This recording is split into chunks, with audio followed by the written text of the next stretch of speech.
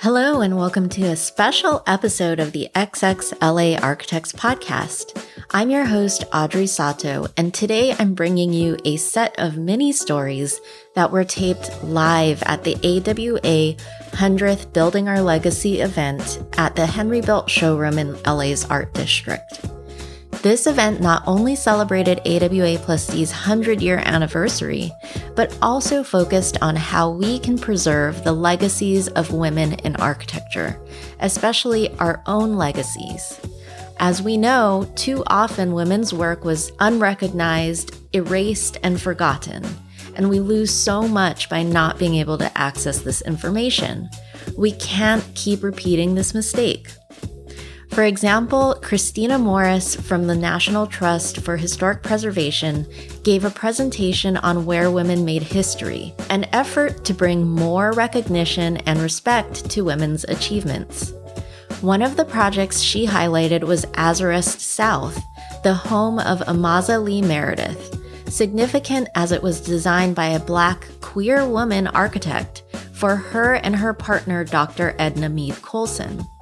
I didn't know about Amaza Lee Meredith, but I feel like we should all know more about her. This legacy event was coordinated with the International Archive of Women in Architecture, or IAWA, which holds the official archive for AWA at Virginia Tech. The main takeaway from the event was how important it is to document our work, and we should all consider submitting our work to the IAWA, not just when we're at the end of our careers, but even along the way. So on that note, we set up a recording booth with a few prompts, hoping to capture short stories and mini interviews from event attendees. And this recorded material is being released on this podcast, as well as being sent to the IAWA as part of AWA+D's legacy. Let's jump in and see what we got from the recording booth. I'm Virginia Tansman. I am an architect. I have been licensed since 1973, so that makes me 49 years an architect. I'm currently retired, but always in search of a project, ready to work on a project if it's available to me. I've also taught and did that for several years as well. Thanks, Virginia. My name is Sona Gevorkin. I am the president of AWA+D this year. My term is ending in October, in about less than a month. I'm an architect. I have an office called Sona Gevorkin Architecture Office. I'm also an educator. I teach first-year architecture studio at Cal Poly Pomona. I've been practicing for about 7 years on my own, but I graduated with my master's degree in 2010. So it's been 12 years since graduation. And Virginia, you forgot to tell us what your relationship is with AWA+D. Well, yes. My relationship with AWA+D is that I first joined in 1973, the same year I was licensed. And I've actually been president twice, once in the 1970s and once in the 1980s. And let's see, I've been in charge of the newsletter at one time, membership another time. I was secretary of the board. Immediately when I came on, I got recruited onto the board and then somehow magically turned into the secretary of the organization. I have been very actively involved in fundraising and events that we have done. These days we have the symposium, but we've done all kinds of educational events over the years that I've been involved with. And then I have not been on the AWA+D board for a while, but I have been on the AWA Foundation board for about 20 years now, and am a former president of that too. And so today's topic is legacy. And so you brought up so many good topics and conversations. And maybe you can tell us more about your legacy, your own you already spoke a little bit about AWA plus D, but thank you. Both for AWA plus D and your own personal. Sure.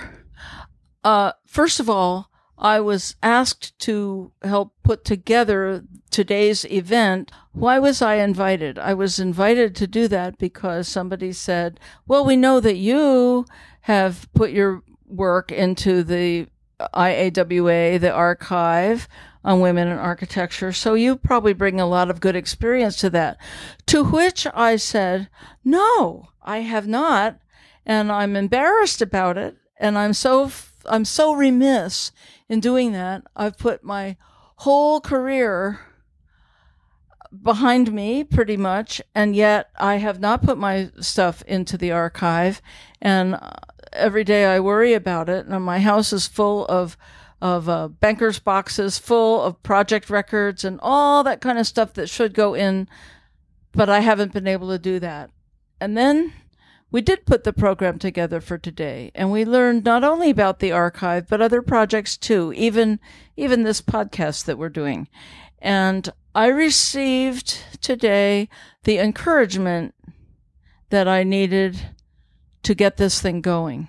And I've said that in public now, so I think I'm really committed. Good. Yeah, you should. This is a public promise, so you definitely should. Right. At least I didn't promise to lose 40 pounds. Sounds like you've dedicated a lot of your life into service, and AWA plus D really appreciates it. Yeah. But also, are there any highlights that you would like to share with us about your career? Any special stories or anything that we can hear today? Well, yes. Any challenges? I started my practice in 1978 after 9 years of working for other people here in the Los Angeles area. And I had a mentor, an unwitting mentor, but I patterned my office after the best place that I had worked. And little by little, I started it with absolutely nothing in hand. And one step in front of the next, I just built it up. So when I closed it almost 20 years later, I had 27 people in the firm. And I actually found a place for each and every one of them, except myself, really, perhaps. But I closed the firm honorably and went on to work for another 19 years for other people. And that was an experience too. But what it did do for me by doing all that is, little by little, I was able to get bigger and bigger projects. I was very fortunate to be able to have my firm registered as a woman-owned business. And there were so many of those in those days that were phony. And a guy would put his wife up on the paperwork as if she owned the firm, and it wasn't true. And there were a whole lot of firms out there that were phony. And I knew that wasn't true in my case. And by golly, I did it. And for me, the measure of that was the kinds of projects that we got. And I had big assignments from big public agencies, and even, like Caltrans and the city of LA and the county of LA and the state of California, and even institutions like the gas company. And I did meaningful work for them. Stuff, it's mostly like infrastructure work, but meaningful work for them. And then I got to participate on some really large projects. And one example of that would be the new convention center in LA.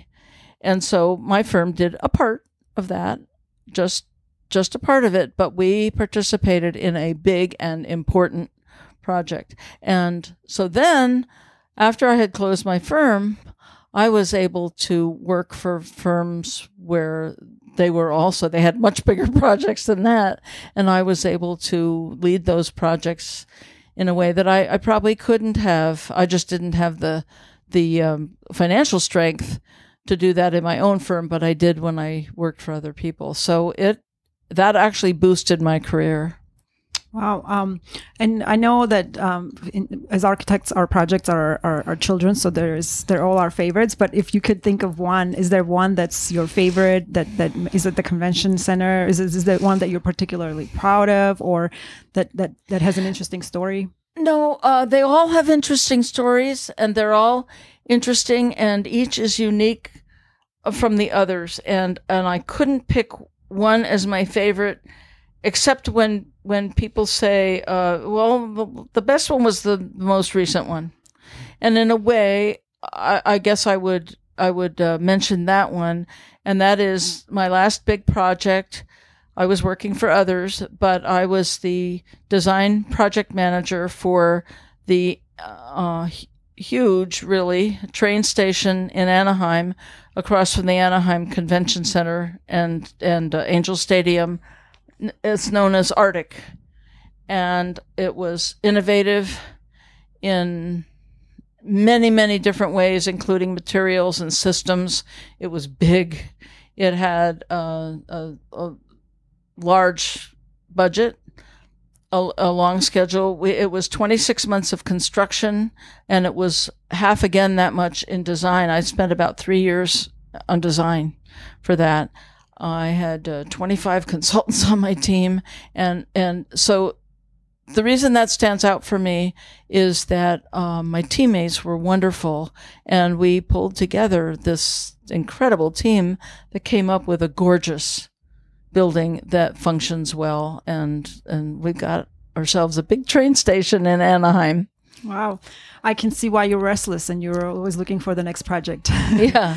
So we're talking about legacy, and we're talking about preserving women's legacies. And as far as ourselves go, we are always a little shy to promote ourselves. But maybe you can tell us one or maybe more things that you personally contributed to AWA+D while being a part of it, and then maybe one thing that you benefited from. Is it something that you can maybe speak of? Well, I think my contributions were just sort of slow and steady over the years. Where there was a need, I helped fill it, or I got together with others, and we did that. And I think my whole experience with AWA+D, and even now the foundation, has been just being part of the team and making things happen, being even part of the goal setting and the planning that says, how are we going to get there? What are we going to do? How should we put that together? And then doing that together as a team. Mm-hmm. And offhand, I can't think of anything where I stuck out so much. But the benefit to me has been great, and I have to really say that in my origin story about AWA+D, because as soon as I joined, it was a small group at the time, and as soon as I joined, I got tapped somehow to come onto the board. I don't even know how it happened. It was just sort of magical, like, hey, she's got to come onto the board. So we did, and I went to my first board meeting, and they said, could you be the secretary? And I was so innocent, I was like 24 years old or something, and I said, like, oh, sure. Mm-hmm. And I did. And my first thing to do was simply to go over the minutes that had been prepared by the previous secretary, just to get approval for the minutes. My voice froze. I had stage fright. I was nervous about it. And I was not at a point of my career where I was making presentations to anybody. I hadn't developed any of that confidence. And I really kind of froze. And although it's not a moment that I can specifically remember, the net effect of how that worked is that basically everybody said, or they didn't say it so much as perform it. This was a safe space. I could make a mistake if I needed to. They just needed the minutes. They just needed to go over the minutes to get them approved. It didn't have to be a big deal. And, the confidence that they inspired in me shook me out of that, and I got through that particular day. And from that point on, I was afforded the opportunity to participate actively. At that time, they were all much older and more experienced than I was. I was the new kid on the block. I was really nervous about it. Boy, they just put me at ease. And I realized, we are a sisterhood. And I realized that I was safe with this group of people. And I wasn't necessarily safe in the same way. When I went to the office every day, it was harder for a woman at that time. That's really remarkable. And I have been in that space ever since. So next year it'll be 50 years. Wow is right. I love this word that you use, sisterhood, and I love hearing this story. I've heard this story before that you shared before about you being shy on the first day being a secretary, and it's so relatable. It's very relatable. And so watching you now, like today when you were hosting this event, you're incredible, and it's just so. Was inspiring. It okay?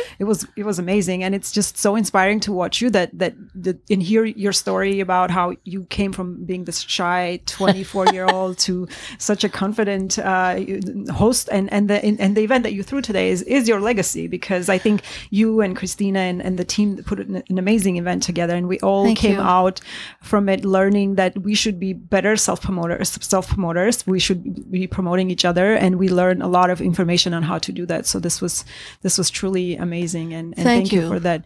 Is there anything else you would like to share?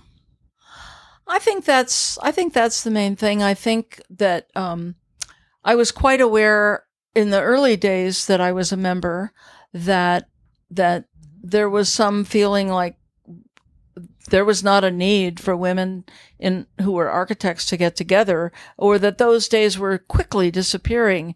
And we all know that that's not true.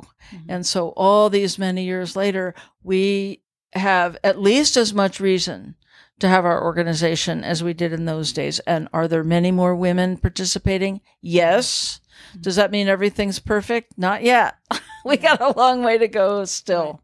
Right. I think. And we touched on some of that today. For example, giving credit or taking credit. Mm-hmm. And those kinds of issues still apply. Mm-hmm. Mm-hmm. Yes, like how you promote this idea of making sure that you archive your own work, but you haven't done it yourself. So, so now we know. Now we have. Well, I feel that was an admission, because I was sort of saying that's too much for me to handle. Mm-hmm. I can't do it, and I don't really feel that way about very many things. Mm-hmm. But it was just daunting to me, and I'm feeling. Well, I haven't done it yet either. Yeah. Now I have to make good. Yes.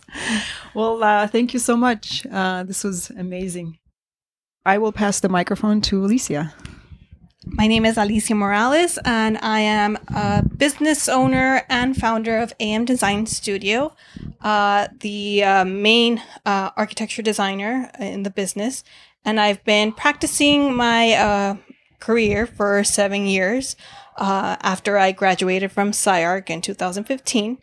Also, just recently started as an adjunct faculty at East Los Angeles College and an AWA plus D sponsorship director. And I'll pass on the mic. My name is Beatriz Navarro. I am a commercial interior designer. I have been working for 18 years, graduated in 2004 from Woodbury University. And I am the secretary for AWA plus D and for 2021, 2022, and will be the secretary again for 2022, 2023. And Betty, you've been a member for a while. Can you tell us how long? You know, I was asked that question earlier, and I want to say 5 years, but I'm not really sure. I don't remember, because I don't think I attended that many events in the beginning. Okay. And Alicia, how long have you been a member? 3 years. Amazing. I've been attending several of the free events prior to, being a AWA plus D member. All right. So since we're all AWA plus D, I just wanted to hear maybe a little bit more from all of us talking about our experience being on the board and what it's been like, what you've learned, what are some of the challenges. So maybe, Betty, do you want to start? What I've learned, I really like the group. I feel like it's a mixture of not just different stages in your career, but different stages in your life as well. And so I think that's what attracts me to this organization. I feel like I've been a member from other organizations, and they're either just way too young for me or much older than me. So I've never really felt like I was in a good place or I fit in. I guess as secretary and being on the board, it just gives me more. I've just learned more about how the organization is run. So I think that's another reason why I like it. Great, thanks, Alicia. Well, for me, it's been a great experience. Actually, I think we were talking about it earlier, where for me it's been like a good journey. As a student, first I would attend different events for AWA plus D, and then now as a business owner, just having to network with different architects and different firms. So that also contributes to the growth of our own self. And it's been great to be part of, the board members as the sponsorship director, because it gets you more involved in the responsibility of being in the association. Yeah. Thank you. And for me, I started as a membership director, and then I transitioned into vice president and president, and next year I'll be a parliamentarian. And I think what I learned being membership director was great, and I kind of got to have the same experience of understanding how the board works, just even how organizations like a corporation or a nonprofit works. So that was a great exposure to that type of a structure, because I have an S corporation, but I am on my own. So it's kind of a little bit different. I don't have meetings with my CFOs and my membership directors every month. But so it was very interesting to kind of be part of the group and learn all of that. And then transitioning into vice presidency, watching Meg Coffey be president was also very inspiring, and I learned a lot from her. And then during my presidency, I think all three of us just came out of talking with two past presidents, Koji and Barbara, and some of the topics that we were talking about is leadership and just being a woman in this business. And so something that was kind of a topic that we were discussing is this idea of how much leadership you can take, and in what spaces as a woman you can't really be too assertive in certain areas. You have to kind of limit yourself, which is sad. But I think for me this year, AWA plus D has been wonderful to understand that it's okay to be assertive, and the group has encouraged me. I mean, even in many cases welcomed leadership skills, and so I'm really thankful for that. And of course, I think something that we also talked about is public speaking, how it actually improves your skills to be a better public speaker. So that was really wonderful to experience throughout this year. And of course I still have a lot of room to grow, but I'm thankful for the group for that. I think maybe then we can transition to our own careers and maybe talk a little bit about what it's been to maybe to transition from being a student, because for me it's been 12 years since I stopped being a student, but it still feels like it was yesterday. I still feel like I'm new to the profession. But maybe if we can think of some challenges and some things that you had to overcome, some interesting stories that you can tell about what it's like either to transition into a professional world, working in a bigger office, or maybe working for yourself. So if any of you want to start. I'll go first then. My experience is a little bit more different. I've been working at the same small firm for 18 years, so I've only had one boss. And it's been great seeing her be a boss. I mean, I've learned a lot from her.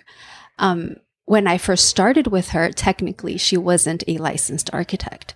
She had left a big firm, opened her own firm, and she was able to retain some of her past clients. That's how she was able to open her firm.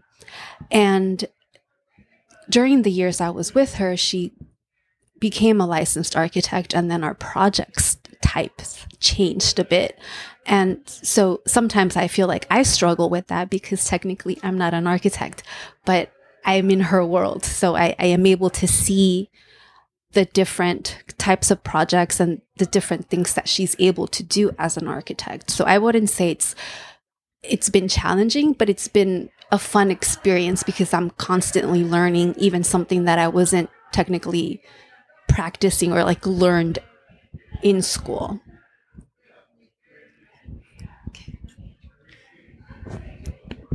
Thanks, Betty. For me, it's been, there's been a lot of experiences. I started my business right after I graduated. So it was a risk taking experience of having to network with the city, like the team at the city, different departments, and having to find my structural engineer, my mechanical, electrical, plumbing, and so on, and having that, network and having to knock on the first client's door to meet with them and see how I was going to meet their needs. And from there, it's been, still a learning experience because with each project, it's a different experience. But it's been very challenging, but risk-taking to grow in my business. Yeah, it's amazing to hear. And I think both of your stories are kind of interesting because you, Betty, got to almost experience what it's like to be a business owner through your boss, because you are kind of given access to this world rather than just being an employee. You kind of see them grow. And Alicia, you're that person who just kind of like went and did that. And it's amazing that you did that right after school. And so for me, I think it's interesting because also through AWA Plus D, I've had these opportunities to speak about like my own journey throughout the year at different events. And I think, Alicia, it was with you on the panel where we were talking about this, and we were asked the question about like, why did you go on your own, or was it like that you ever thought about a partnership? And I like it, through these events, you actually kind of, it's interesting that you get to speak about your journey and reflect. And sometimes while answering questions, you have epiphanies and you just realize certain things. And so for me, at that time, I realized like that how I've always, when I started, for me, it was like imposter syndrome. And so I thought, oh, can I do this on my own? I was like, oh, I need a partner. I just always like thought that, oh, I can't, like, I need someone else to like be on my side. And so we can both like be a team. And ideally it would be maybe someone who is not a woman. So then I would be taken more seriously. And then throughout years, I realized I can do this on my own, and I don't really need someone to be a cheerleader for me. I can be my own cheerleader, and it's been interesting to go through that journey and understand that. And then at some point you realize I realized I kind of built something that is mine and I can take credits for it. So that's kind of fulfilling to come to that realization. So yeah, that was my journey. So anything else that you ladies can think of? But it's great, to look back and see your project, come, what you achieved on your own. So yeah, definitely it's great looking back. All right. Well, thanks everyone. This was great to be part of this. Thank you. Hi there. I'm Christina Monti. I'm a co-chair of the 100th committee for AWAD, and I'm president-elect of AWAF, and I'm a past president of AWAD. And I'm here with... Hi, I'm Christy, and I have been in marketing and business development in the A&D realm for about 6 years now, and I help Christina with the communications for the 100th year, and it's been 1.5 years of pure fun. So we thought we would just comment on the centennial of AWA Plus D, since it's such a huge moment in time, and there has been so much sort of thinking that's gone around as part of it. So for my part, my co-chair, Anna Harris, approached me probably 6 years ago, and I remember her saying, "Hey, do you just want to meet for a few minutes and talk about the 100th?" Thinking, oh, it's 5 years down the road. How big a deal could that be? And it turned into a really big deal. So the the sort of pre-planning for the 100th started in earnest 2 years ago, and with a kind of core committee of a bunch of past presidents. I think there was 5 of us, or still is 5 of us. And Christy was brought on board as kind of one of the first people I thought of. I can't even remember how I met Christy exactly. It might have been through AWAD. No, it was through one of my old coworkers, Yes. David Burns, who had worked for your husband. Yes. So thank goodness for David Burns. He had connected us because we both worked in marketing and business development, and he thought that we might sort of hit it off, which we totally did, because I think like minds think alike. But Christy was one of the first people that I thought to like bring on board. If there was going to be sort of an initiative, and in my mind, communications is at the core of everything. I thought this is the person I need to have involved in this process. So let's see. We started meeting back in 2021. Yeah, I guess probably June. You approached me kind of like Anna approached you in at the end of 2020. You're like, hey, can I chat with you about something? Yes, that's going to last 2 years. And I think that the original thing was that it was just going to be, well, let's have some conversations and just plan some things out. And that then rolled into, well, gosh, we have to have a lead up to the centennial year. So I think in earnest, we started pumping out kind of communications and just, hey, everybody should be aware that such and such is coming by about June 2021. And so almost by the time the centennial year started in January, it was, gosh, this is old hat. Like we had already been in a process and engaged with AWAD's regular communications team led by Chad Yusman. And it's been really, I think, an interesting ride. I'm just curious, your kind of perspective, Christy, on like this moment in time and what does it all mean and how are we documenting and talking about it enough? Yeah. I mean, I wasn't that familiar with AWA prior to the end of 2020. And then coming on and learning about the foundation and then really learning about the history of AWA plus D or AWA and all its different iterations. I feel like we've been doing a good job documenting, AWA's history and women in design in general, just featuring them, getting the names out there, recognizing them for their work. But the fact that I hadn't heard about AWA is just so shocking. Really coming to this event and thinking about in architecture school, I didn't really learn about many female architects. And just like Rochelle said if you don't see it, you don't think you can be it. And I feel like, AWA and our history should really be part of, learning in school as one of the oldest, surviving organizations for women in design. Absolutely. I often tell people, they'll ask me about AWA plus D, and my first response is usually it's the best organization you've never heard of. And it's a shame because I think, not only for students learning about it, I think it should be something that kind of should be talked about more just in LA proper. Mm-hmm. There's this old scrapbook that exists for AWA that was kept by actually one of the women that attended this event today, Barbara Elwood. She kind of was the curator and keeper of this famous scrapbook. And it was newspaper clippings from like the 50s through at least the 80s or 90s.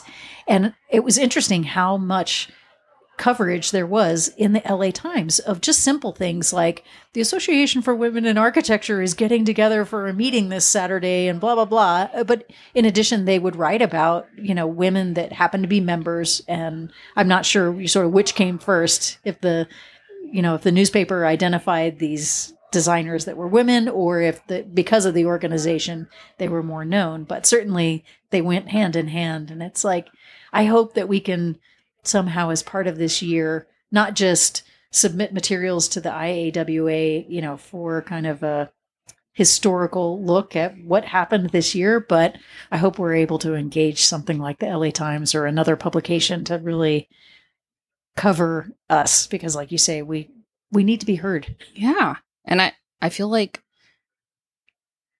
we don't document enough. Maybe we got to, record everything we're doing, like we did today, and just make sure that is, that's somewhere safe that someone can reference someday. Just like, we reference all these old clippings and photos from, when the organization was founded. There's a lot there, but I'm sure there's, 90% of it is just out there in the ether, is just gone, and is no longer part of our history, unless, it's captured, whether that's through oral history or, I don't know, we got to, just like what Audrey is doing, we got to get all of these women's experiences, or else they're just lost. Yep. Well, hopefully we can continue the good work. The centennial will come to a close, obviously, as of December of 2022, but we continue to have events that we're still doing. So we're at the Legacy event today. It's called Building Our Legacy, and that's in September. And then we are going to launch the catalog in around October. And then we have a big kind of celebratory party in December that'll sort of end the year for everybody. And in between that, we got an exhibit of all of our competition winners. Fantastic work from women of all walks of architecture and design. So that's true. Yeah. There's been a lot going on this year. It's been a good one. Yeah. My name is Stephanie Chang. I am a designer, architect. I mean, technically not licensed yet, but we're getting there. And I've been working since 2011. So 11 years? 11 years. 11 years. And I am Danielle DeYoung. I'm an architect, also not licensed yet, licensed soon. I finished school in 2015, so for 7 years, been working as an architect. Before that, I was an engineer, civil engineer, and that's it. Didn't you work with water specifically? I worked a lot on hydraulics and hydrology for river, dam, and highway projects in Virginia. Nice. You got to tell people about that, Stephanie and I worked together at actually my first architecture job in Los Angeles. So that's how we know each other. Yep. And we have collective trauma from that, but and we will not name it, but it's okay. Yep. Yes.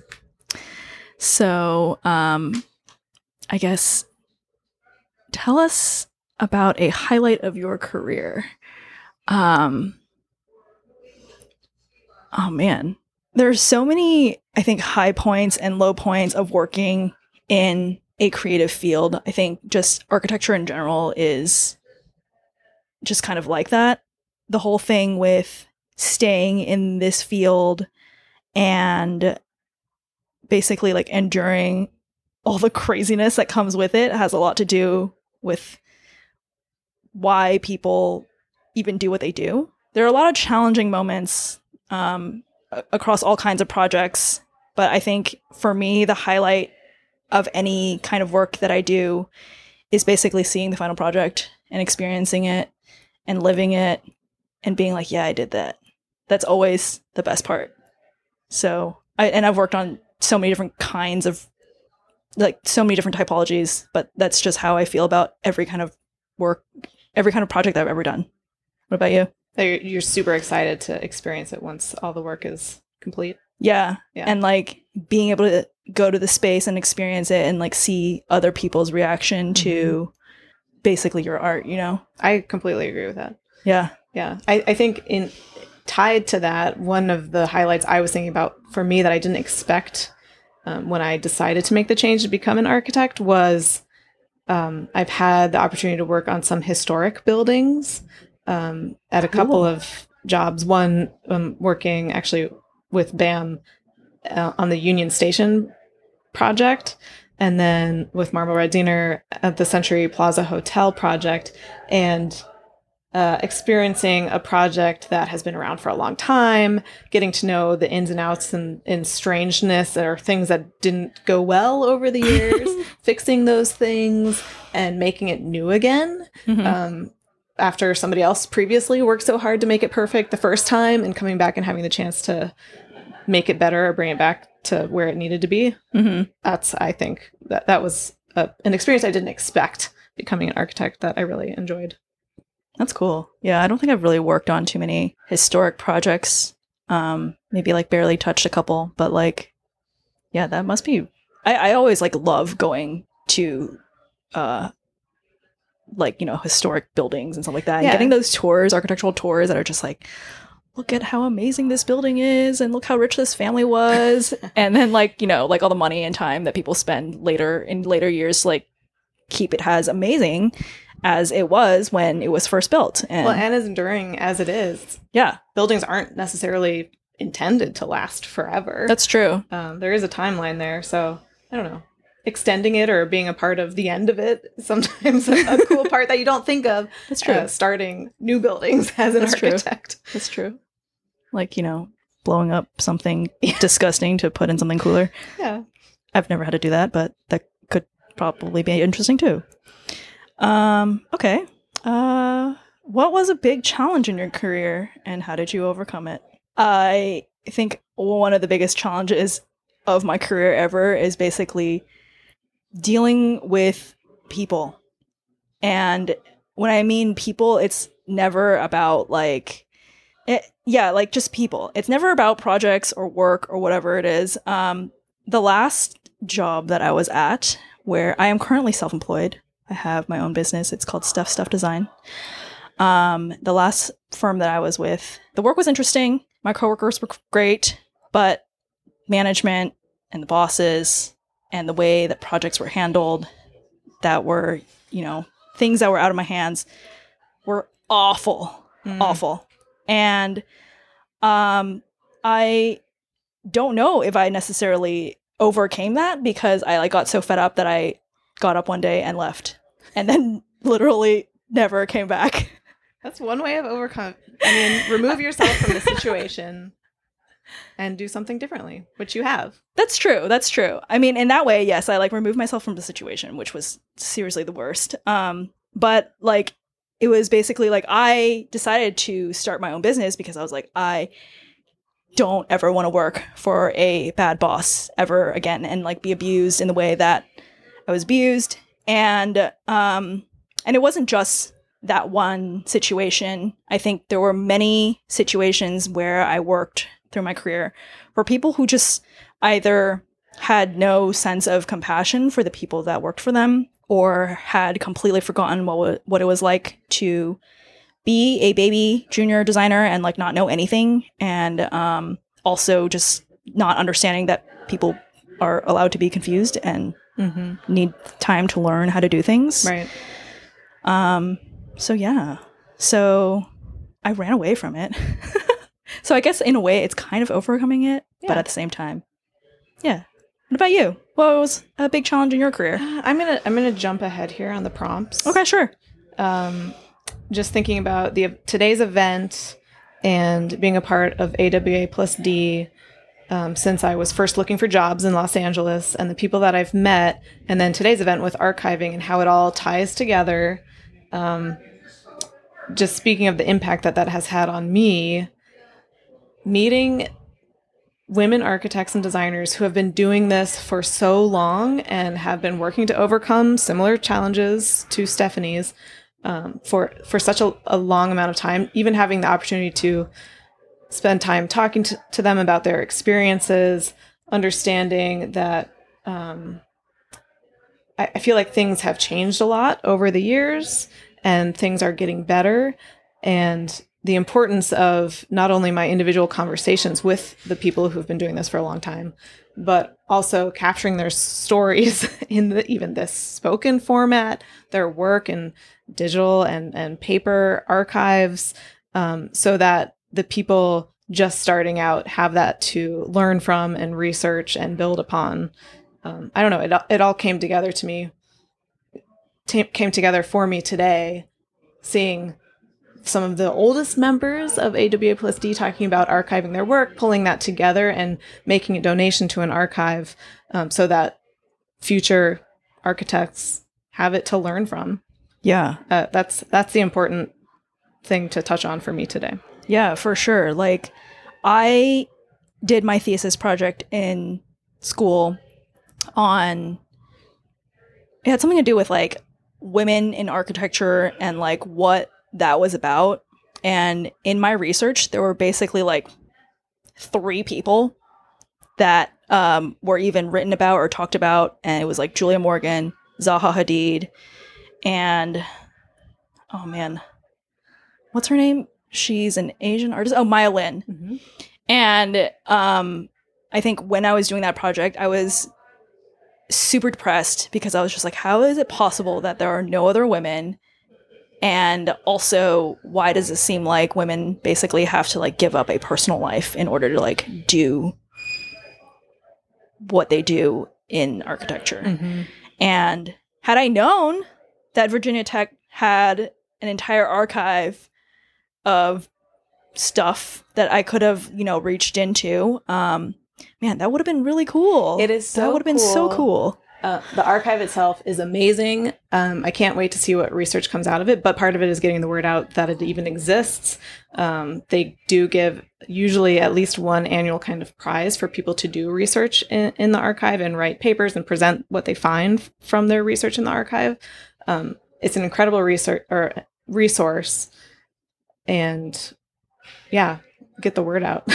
Yeah. Tell more people it exists. The amazing drawings that are there date back, I don't even know how far, but some of the pioneering women architects from all over the world, their work is physically there to learn from and examine and enjoy. That's awesome. I'm gonna have to make a trip out there to check it out. Do it. It just like blows my mind that like I literally didn't know about that until today at the event. That's insane. We're glad you came. That's insane. Oh man, but just and like, going back to about how, you said you found AWA plus D as a way of like looking for a job, and I remember I learned about AWA plus D through you because we were trying to figure out how to get licensed and went to a licensure event, and now we're still here. But yeah. It's a small world. Yeah.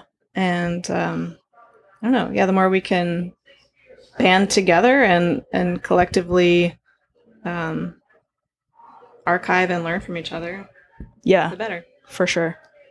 We definitely need to get the word out that there are definitely so many more women architects out there, and that we are also very cool and very important and much better than some of our male peers. Thanks, Stephanie. Thanks, Danielle. My name is Audrey Sato. I am an architect and educator. I've practiced architecture for 14 years and was a lecturer for 5 years. My name is Ann Zimmerman, and I've been a licensed architect since 1985. I graduated in 78 from the University of Michigan, and I practiced continuously since and had my own firm. And taught at Woodbury University for a housing studio. Nice. Tell me about a highlight from your career.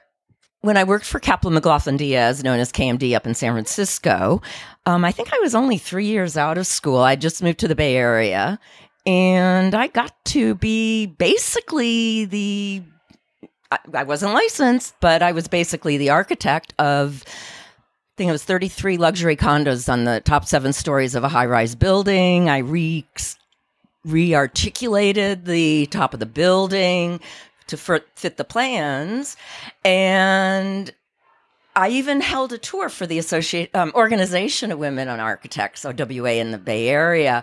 I remember one of the women on the tour was like, "This is amazing that you've done this. This should like be in the newspaper, and you should be interviewed." And I was like, no. That's why we're doing this now. Very cool. Thanks, Anne. My name is Michelle Weissman. My official title is Project Design Engineer for Solitube Commercial, covering Southern California. I've been in the design architectural world for about 20 years, kind of starting with an architecture firm in Flagstaff, Arizona. And from there, before there, I lived at an architectural community, Arcosani, in the middle of Arizona, kind of architecture and ecology, meant to promote building the world up instead of out and take advantage of our natural resources and kind of live a more natural life. Very cool.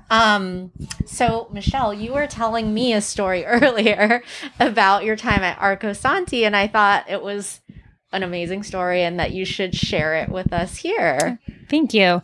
So I lived at Arcosani in about 2002, 2003 for a year. And what was really unique, especially back then, is you didn't feel there was any difference between you as a woman and men around you or any other people around you. They treated everybody very equally. Women were fully capable of doing whatever men would do and in fact, encouraged to and taught to, which was a really unique experience, which has definitely changed my life for the better and made me probably more successful and more confident in any of the skills I have. But I had a manager when I moved to the maintenance department, Randall, and one day he handed me this giant Hilti drill, just the concrete drill that shakes and is very, very heavy. And he was like, yeah, go install these solar lights down in those rocks over there. And I just looked at him like he was crazy because I had no idea what this thing was or how to use it. And it weighed a ton and wasn't even sure I could carry it. And he was just like, yeah, you can do it. What's the issue? And it just treated me very equally. And it was just really inspiring. And he was a really good person. It was always very willing to explain how to do things. So he just gave me the drill, a power cord. Maybe it was cordless. I can't remember. And then I drilled into a bunch of different rocks and put some concrete anchors into them and then installed these solar pathway lights into them. And then it looked really cool, actually. So, yeah, it was a really great place and learned a ton from him. So awesome. Thanks for sharing. So wait, what were you building? It was like solar pathway lights? It was a pathway that we were trying to light that was going down to the pool because they had just gotten some new solar panels and we needed to get down this rocky path to the pool, which was, a few hundred feet away. So basically we just took giant flat rocks that were along the path and then basically drilled anchors into them and then we could screw normal pathway lights to them. And then I believe they were hardwired somewhere along the way. I can't remember that exactly. But yeah, It turned out really beautiful too. So that sounds awesome. Yeah. Well, thank you for sharing that story. You're welcome. Thank you. Well, my name is Koji Shuraka. I'm a licensed engineer, and I have been doing engineering for about 50 years since I graduated from school in the 70s. I have done nothing but engineering. So my path in my career is very straight. I didn't look right and I didn't look left. I looked straight and I did engineering, structural engineering, that is. I mostly work with the architects and I enjoy every moment of it, every moment of what I do. Well, Koji, thank you. I really want to ask you, what do you love the most about your career and why? I have an emotional connection to what I do. It started at high school with the love that I had for physics.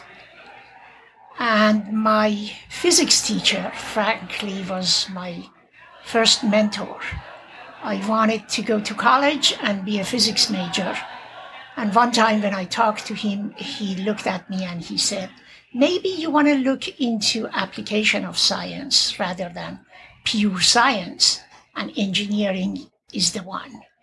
So I started looking into that. And the more I did, meaning studying and then practice, the more I find out that it is for me. What empowers me in engineering, not very many women are in the field of engineering. This is very encouraging for me, not discouraging. I like to be one of the few, and it's very empowering to me. That's the highlight of my career. Wherever I go, whether it's the job site, in the office, in a meeting,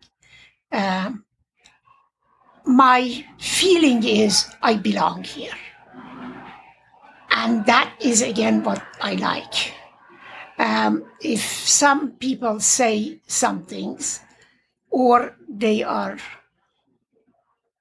kind of surprised, that empowers me. Doesn't discourage me, but encourage me. So that's what I love the most. To be, and when I was at engineering school, if there was a class that had a reputation between the students, don't take it. I wanted to take that class. So it's just the odd personality that I want to do what haven't been done before. And that empowers me.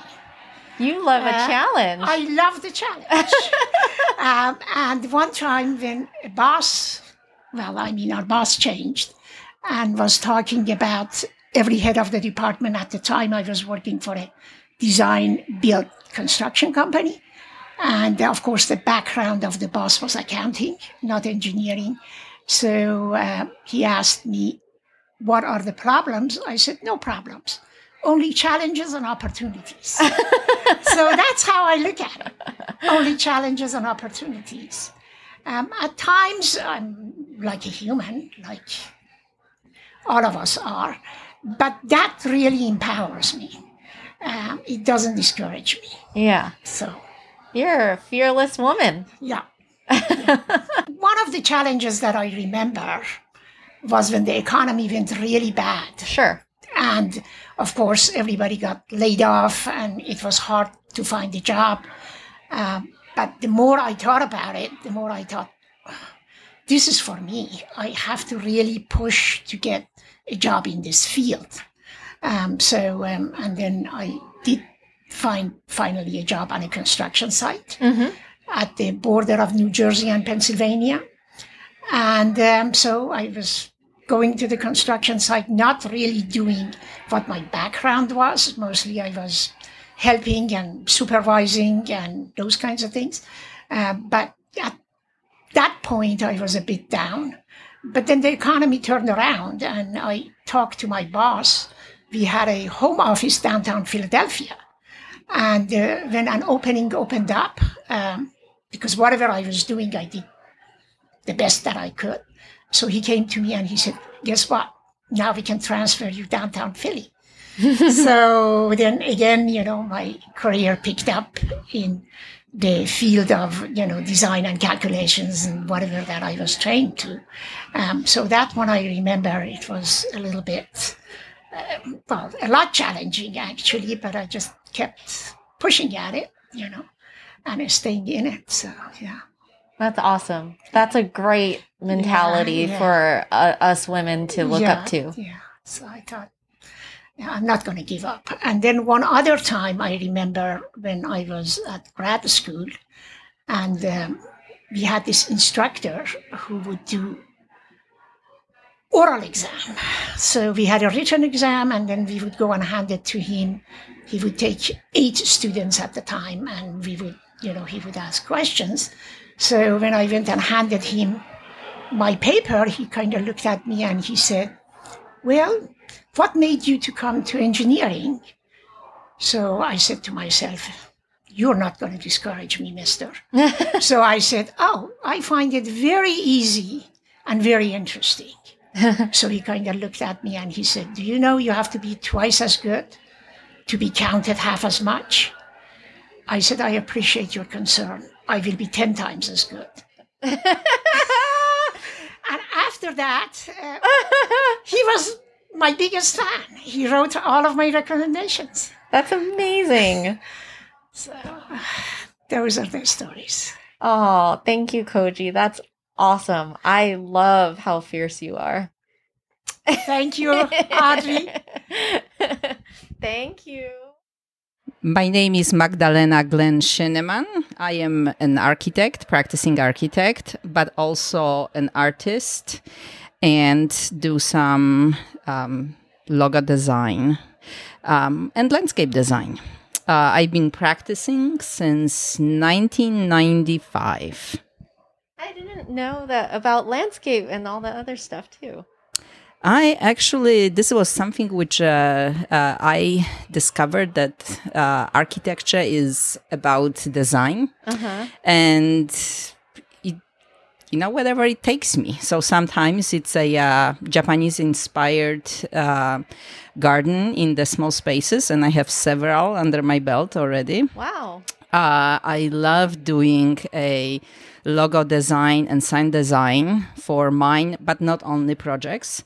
And some of them are just really super exciting, like 30-foot tall graphics for multifamily residential projects, reinventing the feel of a building, which is sad and abandoned, and the owners want to do something, but they usually come and say, oh, we got this proposal and it looks really, really drab and uninteresting, and we've heard from so-and-so that you are doing this, or your building looks very exciting, can you help us? And it's just, a joy. What keeps us going, really. Oh, that's good. So I was wondering if you could tell me about a highlight from your career. So I had several highlights. So I will be brief and tell about one. A few highlights of your career. So I was asked by a contractor to help on the project. They had issues. It was very, very complicated technically project, and the firm who was there, not licensed architect, was not doing good job. And because I had a relationship with the contractor, I said, okay, great. And I started working on the project. The clients were wonderful couple with 3 boys. And at some point, they asked me whether I would like to actually carry on this project and take on new project.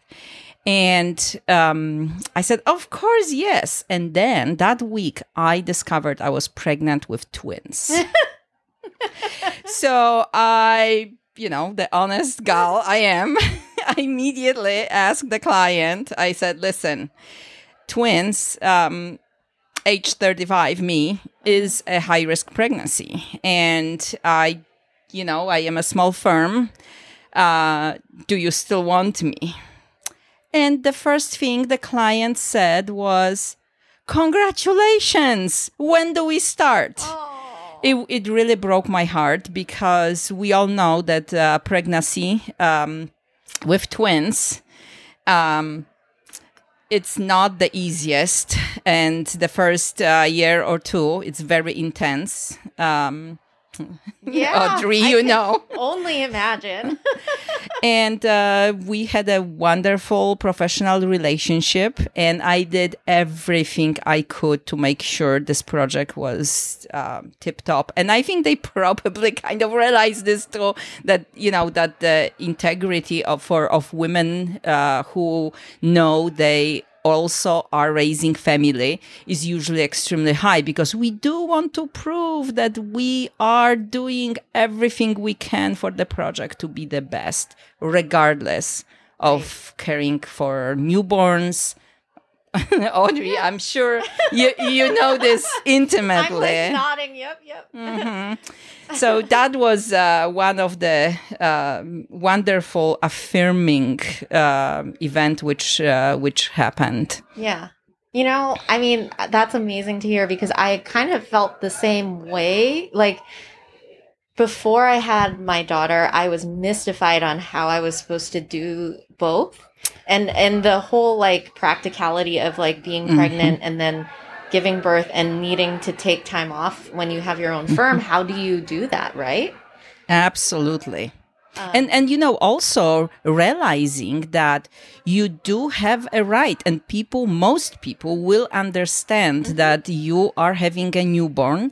And I would say those who don't are not worth having as a client. Exactly. What actually really surprised me the most when I went through this recently was, I would tell clients, okay, well, yes, let's start this project, or, hey, we're in the middle of this. my due date is this. I'm taking 2, maybe 3 months off.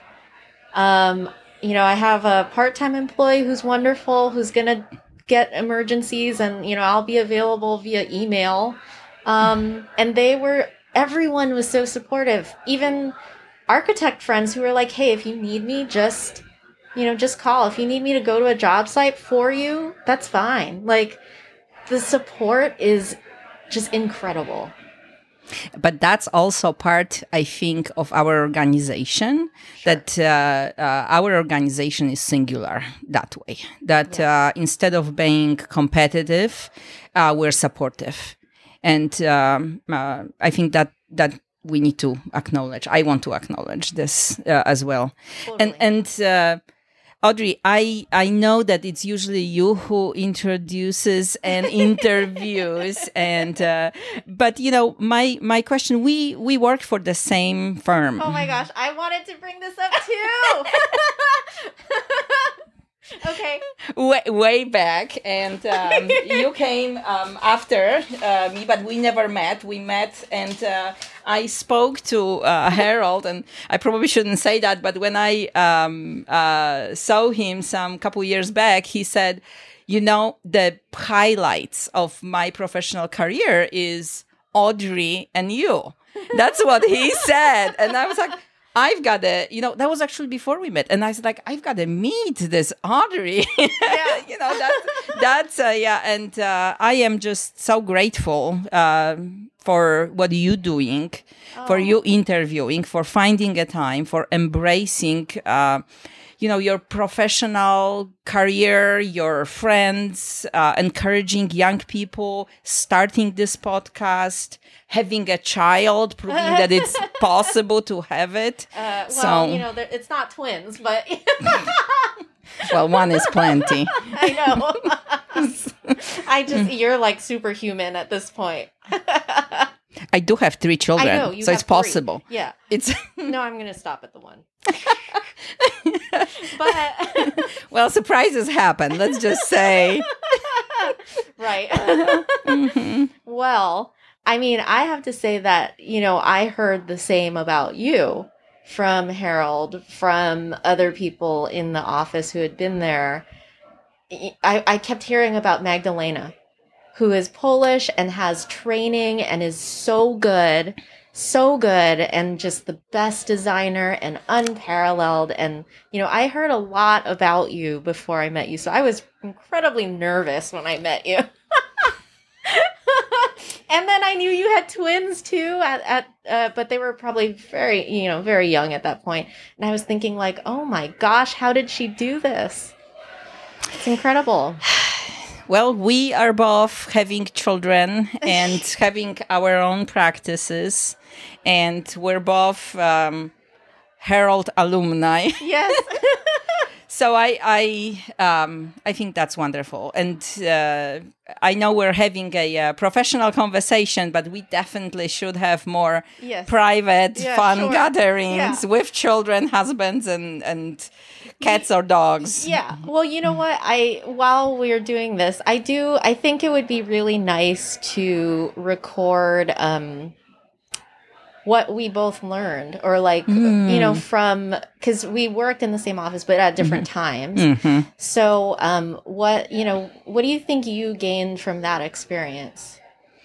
That is a very good question, because I actually thought about this many times, because that office is singular, even though it's not a world-renowned firm, but it is really a firm which always did a quality work, where the attention to details was always present.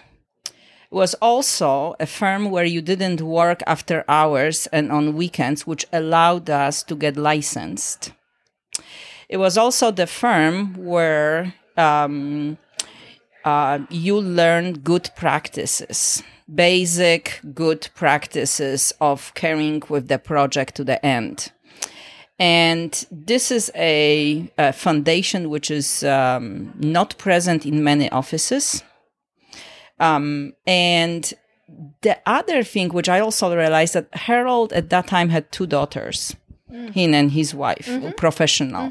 And I do think that he really embraced the women in profession concept and always wanted to help.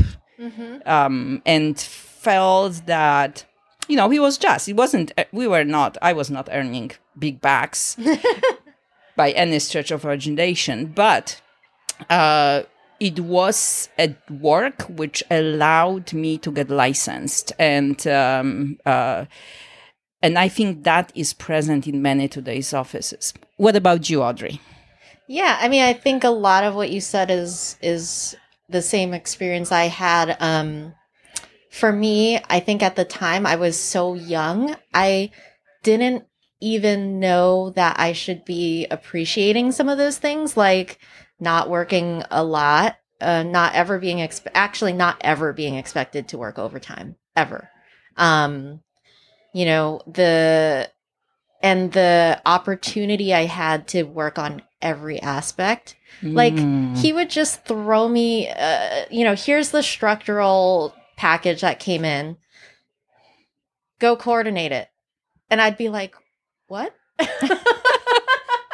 Because I was so young. And, I learned so much. I learned so much about how to put a project together from start to finish. Absolutely. I don't think I could have transitioned to having my own business without that. True. Very true. Yeah.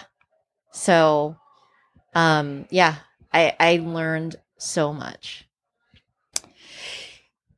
I would say that singularly, that office as well and Harold enable me to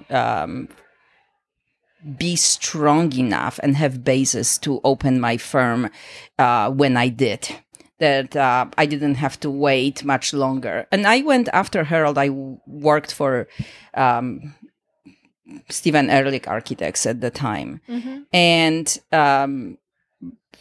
I worked there a couple of years and had a great experience. But after leaving Harold, I knew I'm going to have my own practice. And the fact, Audrey, what you mentioned, working on all the different aspect of the project from beginning to end, gave me confidence that I can do it on my own. And that is rare. Yeah, totally. And I think, I even got exposure to clients. I got exposure to contractors. Like, some of the best people I work with now, I worked with back then, and that's priceless. I didn't know at the time that, all of that was as priceless as it was because I was so young. I didn't know how bad it can be. Very true. Absolutely. And actually, I think we work with the same structural engineers on some of our projects. So, and I hear, well, Audrey, this occasionally. So that is also wonderful. And I want to also mention that, there are so many competitiveness among certain architects. And this is not how this all works between us and within the AWA. And I appreciate that. That safe haven, the fact that you can ask questions, that you can get some answers, that is rare. That we should recognize how important it is in nurturing, younger people, next generation, opening. Even the fact that we're at this event now, legacy event, and talking about, how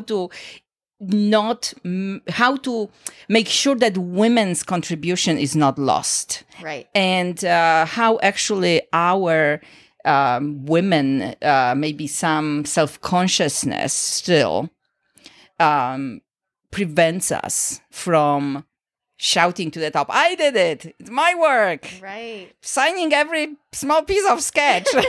Who thought about that?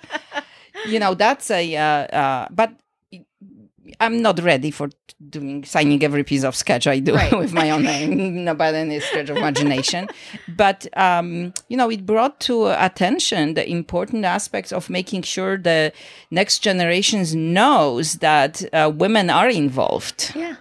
Yeah. Exactly. Well, that's a great place to end.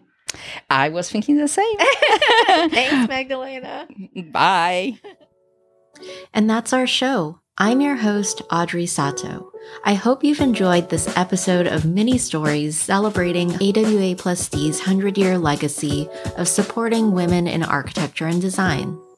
The women you've heard today are Virginia Tansman, Sona Gavorkian, Alicia Morales, Beatriz Navarro, Christina Monti, Christy Wang, Stephanie Cheng, Danielle DeYoung, Ann Zimmerman, Koji Shiraka, Michelle Weissman, and Magdalena Glenn Shinneman. I'd like to thank AWA Plus D and the IAWA for organizing such a wonderful event. You can find out more about AWA Plus D and her sister organization AWAF at awaplusd.org.